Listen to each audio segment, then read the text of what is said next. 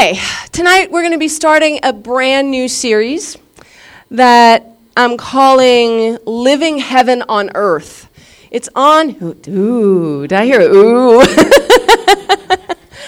It's on the book of Ephesians, and I think, I could be wrong, but it's my perception that Ephesians might be the most positive book of the Bible. It's, you want to be ready to be floating on cloud nine. The book of Ephesians is it.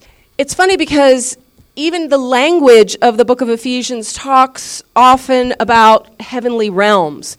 The concept that we're going to be looking at and seeing is it's really having a heavenly perspective, living life with that perspective and getting that God has lofty things for us. Like, you know, his dreams and desires for us are lofty, but that they are real and that they are reasonable. They're not just pie in the sky, that kind of thing. And in this first section that we're going to be talking about is that God's choice is you. This is a recurring theme that we're going to be looking at. How often do you think about the fact that God wants you? He desires you. Do you think of God that way? Think about that. Like, what does it feel like? Many of us have felt unwanted at times. Actually, we all have. It's not many. It's 100%. What does it feel like to feel unwanted? And think about, when we think about, like, in spaces that we've had those feelings, where we thought, you know, and connected with, for me, feeling unworthy. Like, I'm not worth being wanted. I'm not worth being desired. And this first section of Ephesians, God goes, you're going to see it. It's almost ridiculous, where God goes over and over and over again in using all kinds of language, like intense language and vocabulary, to say God wants us. God desires us. Isn't that wild? God could have anything. He's God. God can pick. You know, it's kind of like, you know, like in dating. Do you know what I'm saying? There's certain people that have a big, wide, you know, just go, oh, well, that person's out of my league. Or do you know what I'm saying? You think like that. But God, who's out of everybody's league, you know, is saying out of everything that he could choose for himself, he's choosing us. The language here is amazing. It's just, it's so intense. And it really is God trying to get a vision that we get to see how he sees us, how he desires us, and also just what's possible walking with him. So we're going to start in Ephesians 1, in verse 1. It says, Paul, an apostle of Christ Jesus by the will of God, to the saints in Ephesus and the faithful in Christ Jesus. Now, one thing is in the term, which is used often in Ephesians, is in Christ Jesus. You know, it says when we get saved, when we get born again, that Jesus Christ is in us. That that we get born again of Holy Spirit, and we have Christ in us. To be in Christ is to be in fellowship, to be in relationship. It's where you live. It's like you choosing, because we can choose to be in Christ or not be in Christ, right? And go, bye-bye, you know, as far as the relationship. It's a sense of where we're dwelling. So this is to the faithful in Christ Jesus. And so the context of what's possible, this kind of outlines, because we had read, remember, in Romans about how to get born again and saved and the new birth and the newness of going from death to life. Now this is saying what's possible, and this is the goal. This is like the height, the pinnacle of walking with God and having a relationship with God, that we're living heaven on earth. That life can be that way. Life does not have to be like drudgery, you know, slaving along, feeling like everything's on your back, everything like that. It's possible to live life right now where you have a sense, where you're looking at life through a spiritual perspective, that it's like living heaven on earth. Okay. It says in verse 2, grace and peace to you from God our Father and the Lord Jesus Christ. It says praise, they say hi. they pass on grace and peace. In verse 3 it says, "Praise be to the God and Father of our Lord Jesus Christ, who has blessed us in the heavenly realms," there's that word, "with every spiritual blessing in Christ." Okay, now one thing, notice that it says that he has blessed us. What does that mean? It's past tense, guys. We've been given that already. As far as spiritual blessings, we've got it all. In Christ, we have it all. It says, "Who has blessed us in the heavenly realms with every spiritual blessing in Christ. For he chose us in him before the creation of the world to be holy and blameless in his sight in love." So think about this. What are some of the favorite times in your life that you've been chosen for something? Just think for a moment. Something that really mattered to you, where somebody said, "I choose you," or whatever it was. You know, as far as marriage, that's a kind of a big one. But just thinking about God saying he chose us. He picked us. He said, here we got everything. We got planets, stars, fish, ostriches. I don't know why I always think of ostriches when I think of God making things. There's lots of things out there. Trees, mountains, I don't know. God's going, what do I want? Let's see. And God chose us. And we're going to see that word that he chose us over and over and over again. Sometimes I think I relate to God as he's obligated or something. Do you know, like a boss or something? Do you know what I'm saying? Like he got stuck with these people that are a bunch of losers that he's got to supervise. Do you know, have you ever thought of God that way? You know, just sort of like, it's just like, oh, what a handful. There's nobody else around here. I'm God. Have to do something about that. But that's not how God relates to this or to us at all. It's not a matter of God being a tyrant in the sky, but it says he chose us in him before the creation of the world to be holy and blameless in his sight. That was the original vision of what God intended for us to be. He definitely didn't intend for the way that things went. And it says, in love, he predestined us to be adopted as his sons through Christ Jesus, in accordance with, look at that, his what? Pleasure. Wait, this is what gives God pleasure? I mean, think of pleasure. Think of what that means to you as far as the concept of what gives you pleasure. You know, pleasure you think of as being a luxury, don't you? I mean, that's what I think, right? Luxury, it's not like an obligation. It's not, you just go pleasure. It's when you get to be greedy and just want what you want and what feels good. And, do you know, in that, you think pleasure like, oh, it makes me happy just thinking about it. No work, it's just pleasure. So God relates to us that way. Is that bizarre or what? Like God really seriously relates to us as giving him pleasure. Predestined really means decided beforehand. I think some people relate to it like we're on this like little course and nobody can change and we're like little robots and this is the way that it goes. And that's kind of doesn't make sense. It doesn't make sense with many things in life. It doesn't make sense with free will and many other things. So he decided beforehand. You know what this reminds me of? Because this is the parallel. What about you guys that have children and you thought ahead of time? What's it like to anticipate that, to think about it? The idea of just thinking about deciding beforehand to have a child. Think about what was going on. It's almost like that child exists in some ways before you even get pregnant because you think about what you want to give them, what you want to do. You have visions about what kind of parent you want to be and I want to go play baseball or I want to play dress up or like whatever it is that you think about. I want to give my kids what I didn't get and all of those things where you make space and desire and love and plan. And have you heard people say when the baby's born and, as they grow up, where the parents talk about how much they wanted, oh, we just wanted you so much. Even parents, the same thing happens when people adopt, too.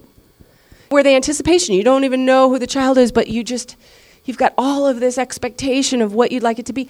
That's what this is talking about. God says, just for the same thing, it's for the pleasure. You don't have children for the drudgery of it. Do you know what I'm saying? You like, it's about that time. Better start popping out the kids. But it's just what everybody does. If you plan kids, it's usually because there's some desire or longing in it. And so that's what he's saying. It's in love, it says. It's out of God's love. It says God is love, that he decided beforehand to have us because it gave him pleasure. That's how he relates to us. What does that do for your heart? How often do we feel unwanted by God or unwanted by people? We had heard earlier in worship the concept that God is our all in all. When we get how wanted we are by God, what will that do for places that we're not wanted or we haven't been wanted before? I'm telling you, that kind of trumps it all in some ways. For me, it's just like I remember when I first came to know God, that was it. I was rejected by every other person I knew. I don't think that there was a person alive that I felt really loved by. But I got that God wanted me. And that love, man, there was just, I was like, at that point, it was just like, man, this just does it all. Like, God's love is that big. And it is that big that even when we are unwanted, even when we are rejected by people, that love doesn't go away. It's not conditional.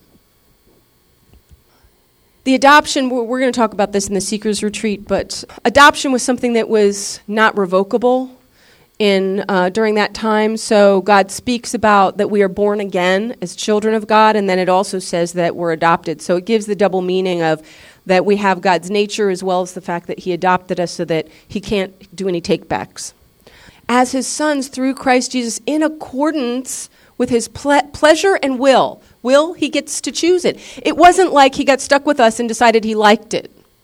So pleasure is involved and his will, his choice is involved. To the praise of his glorious grace, which he has freely given us in the one he loves. God's grace he freely gave us. He's not stingy, it wasn't begrudging. The grace is not something he was like stuck with because it's the only way to get out of the mess that we were in. God freely gave us his grace. In him, we have redemption through his blood. Redemption literally means to be bought. Back when I was a kid, we had these redemption centers where we'd have S&H green stamps and books. I don't know if it was around the country, but it's in the 50s. In the 50s. Let me tell you. It was this huge thing. You go to the grocery store and they give you these stamps and you'd lick them and put them in a book. And you had to save up a lot of stamps to get something. But basically you'd go to the redemption center with your stacks and stacks of books that you saved for an eternity and take them in and you could buy things. So it literally means that you're paying, a better example, is the redeeming things for the bottles for like a nickel or, whatever. That recycling, or you take, it says redemption value is 5 cents.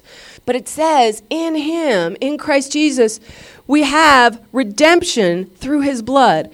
Jesus Christ literally, and by his choice and will, bought us with his blood.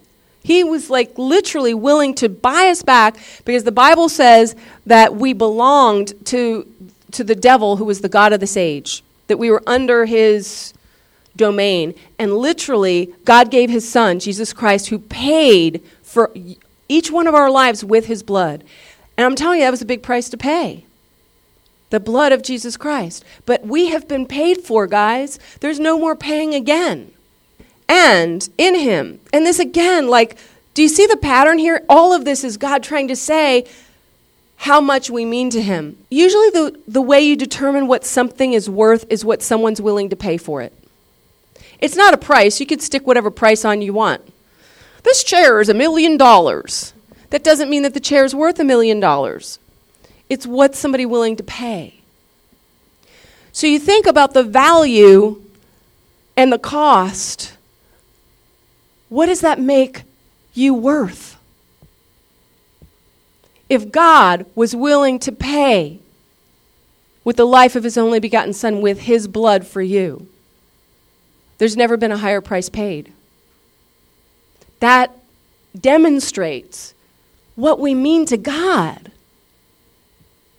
It says in another part of the Bible that he that spared not his own son, but delivered him up for us all, how should he not freely give us all things?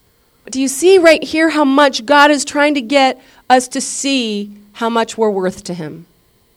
It says, redemption through his blood, the forgiveness of sins, in accordance with the riches of God's grace. Now, his blood paid for the forgiveness of sins too, so you don't have to pay again. Again, high price paid, but it paid for our sins. And it doesn't say, there's not a place where it says only to a certain limit, where you max it out. Only certain sins. But his blood paid for the forgiveness of sins.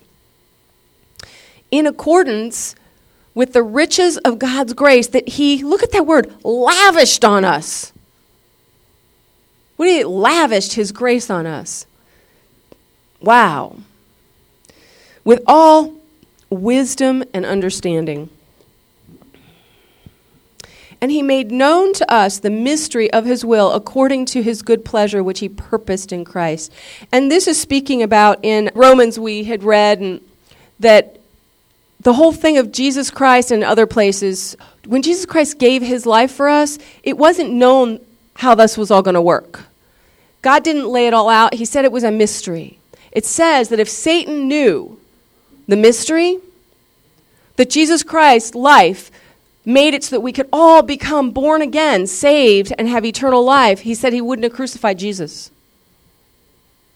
So this is speaking about the fact, so keep that in mind when it's saying, he made known to us. This is just, because this was new news back then, the mystery of his will according to, get this, his good pleasure. Again, guys, look at the words. God's calling, it gave him pleasure to do this. Again, it pleased God. It's not obligation, guys. There's not like tons of things that say God gives God pleasure, which he purposed in Christ. To be put in effect when the times will have reached their fulfillment. The wording's kind of weird. The King James is better in this because it talks about in the administration of the fullness of times. It says, will be put into effect when the times have been reached their fulfillment, to bring all things in heaven and on earth together under one head, even Christ. So he's talking about we're still moving towards his ultimate vision of what's to come. We're not in a perfect world right now. He's still working on moving for what's to come. And then in verse 11 it says, in him we were also, look at this word again. What? We were chosen. Again, chosen.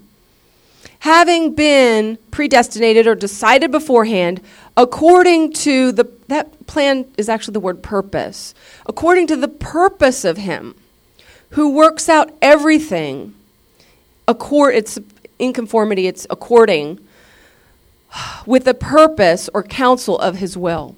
So it basically has said he chose us. That again, same thing, he decided beforehand, according to the purpose of him that works out everything. It says, in order that we who were first to hope in Christ be made to the praise of his glory. And you also were included in Christ when you heard the word of truth, the gospel of your salvation. Having believed, you were marked in him with the seal, the promised Holy Spirit. And that seal was something that signified that you belonged to somebody.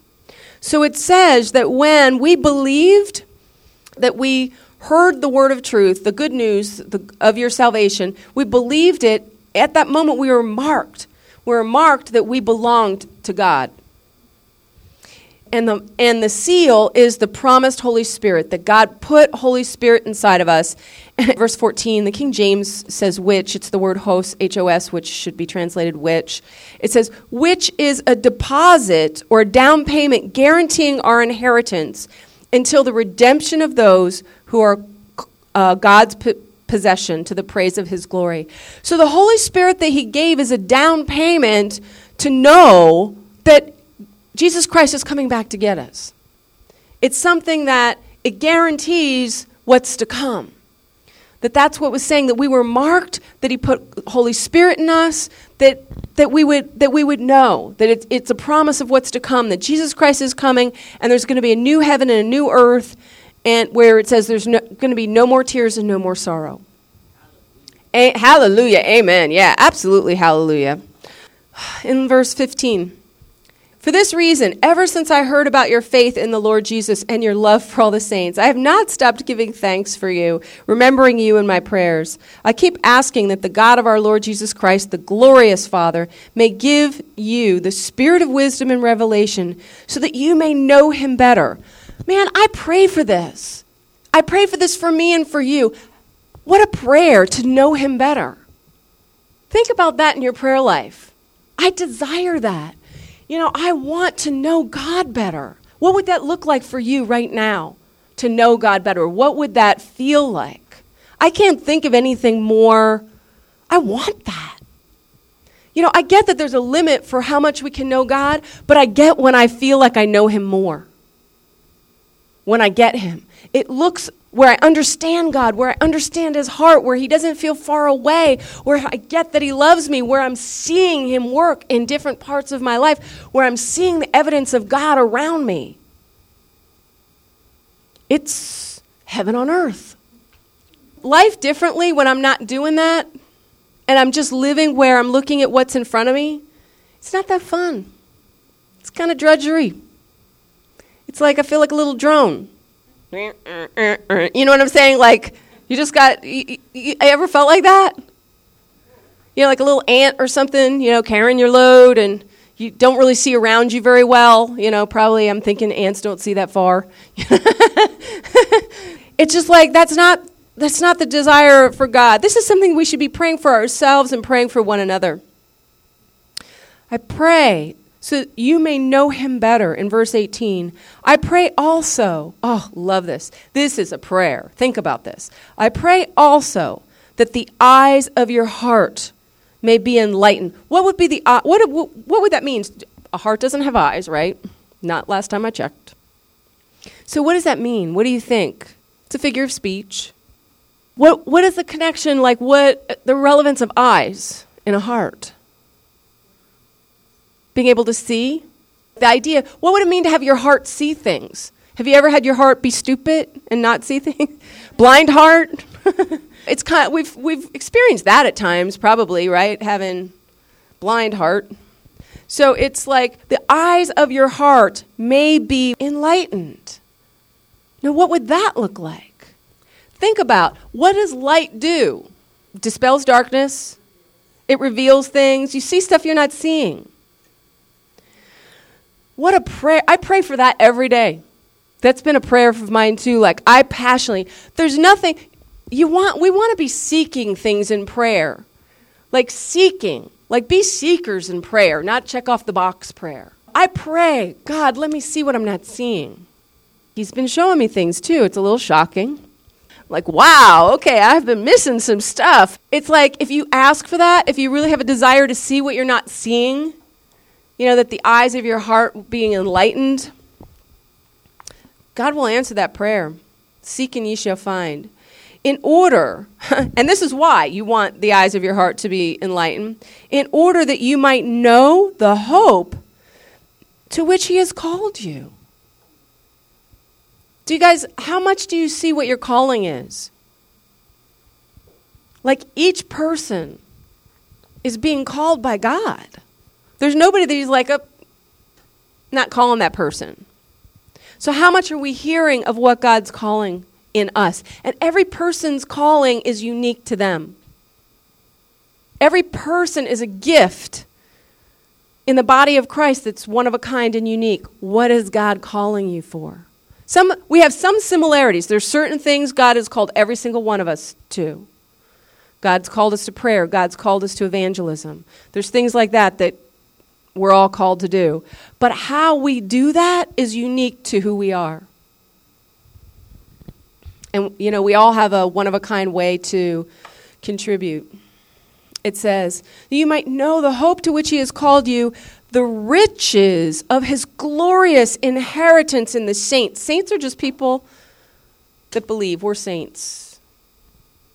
You can say hi to each other. We should start doing that, right? Hey, St. Melanie. Hey, St. Mike. It's what God calls us. God calls us saints. Might not feel like saints, but St. Patty. Yes. San Miguel. So when we do, so the idea is, how would you like to know? Think about this, because God can show you. This is what I'm saying, heaven on earth. How we've been living below par. God wants to show each and every one of this. God wants this to be alive in our minds, that we would know the hope to which he has called you, the riches of his glorious inheritance in the saints, and, my gosh, his incomparably great power for us who do what? Believe. Look at that word. Incomparably great power. Does God have some incomparably great power? He wants us to know that we have the power of God that he has towards us who believe. How much are you seeing the power of God in your life? Are you seeing it the way you'd like to? Is there some growth that you'd like to see in that? I want it more. I'm telling you, like when I stop being a drone, like a little ant that's just looking at like immediate things in front of my face and living for the things, like just menial stuff. But when I'm in a zone of praying to see God, to know him, to want to know what his calling for me is, to want to see what I'm not seeing, and I see the power of God, whew, life doesn't feel so heavy, does not feel boring, it does not feel routine.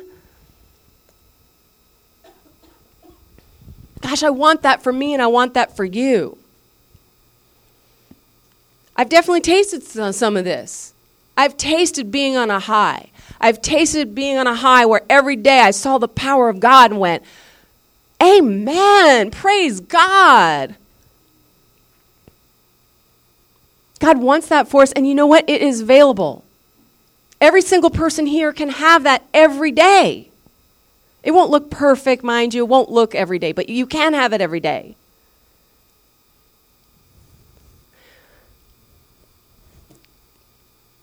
This is something we want to be praying for and seeking.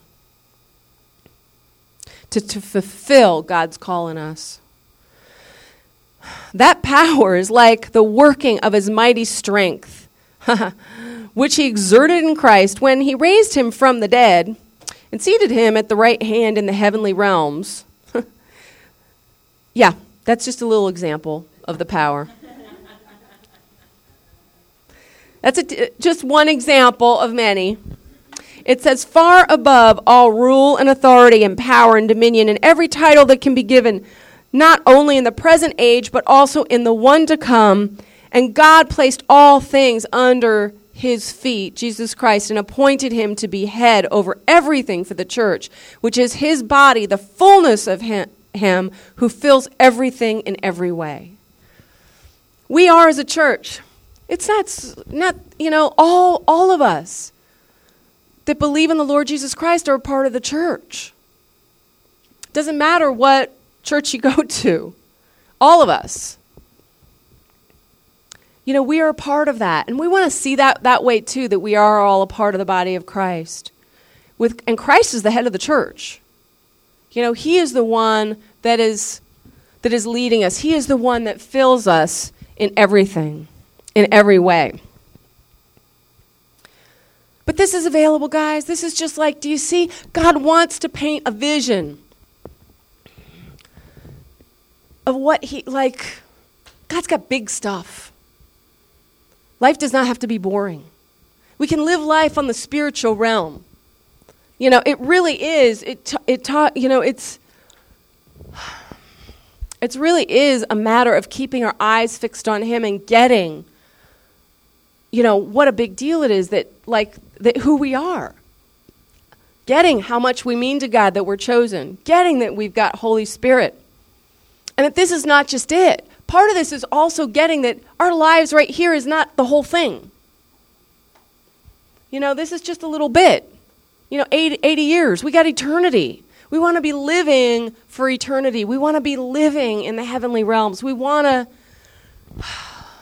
be living for God. Amen? Amen. Okay, let me pray. God, I can't believe you chose us. I don't feel very...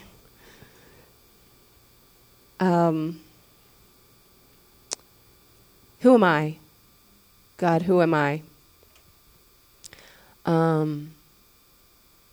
But I get when I am in your presence, and when I spend time in your presence, I begin to see things the way that you see them. I begin to see your love and your care. God, I want to grow, to understand more, to understand you. I want to know you. I want to have a relationship. I don't want you to be my genie. I want you. I want to know you as God and as my Father. I want to understand. And I know that it's limited, that now we see through a glass darkly, but I know you've promised a lot, that you can show us a lot. Help us all to see you and to get that you lavish us with your grace. And that out of all the things in the world that you designed, that we are the ones that you chose. That's how much we matter to you. That it was not out of obligation, but it was out of love and desire, that you wanted to have a relationship, that you wanted to have children.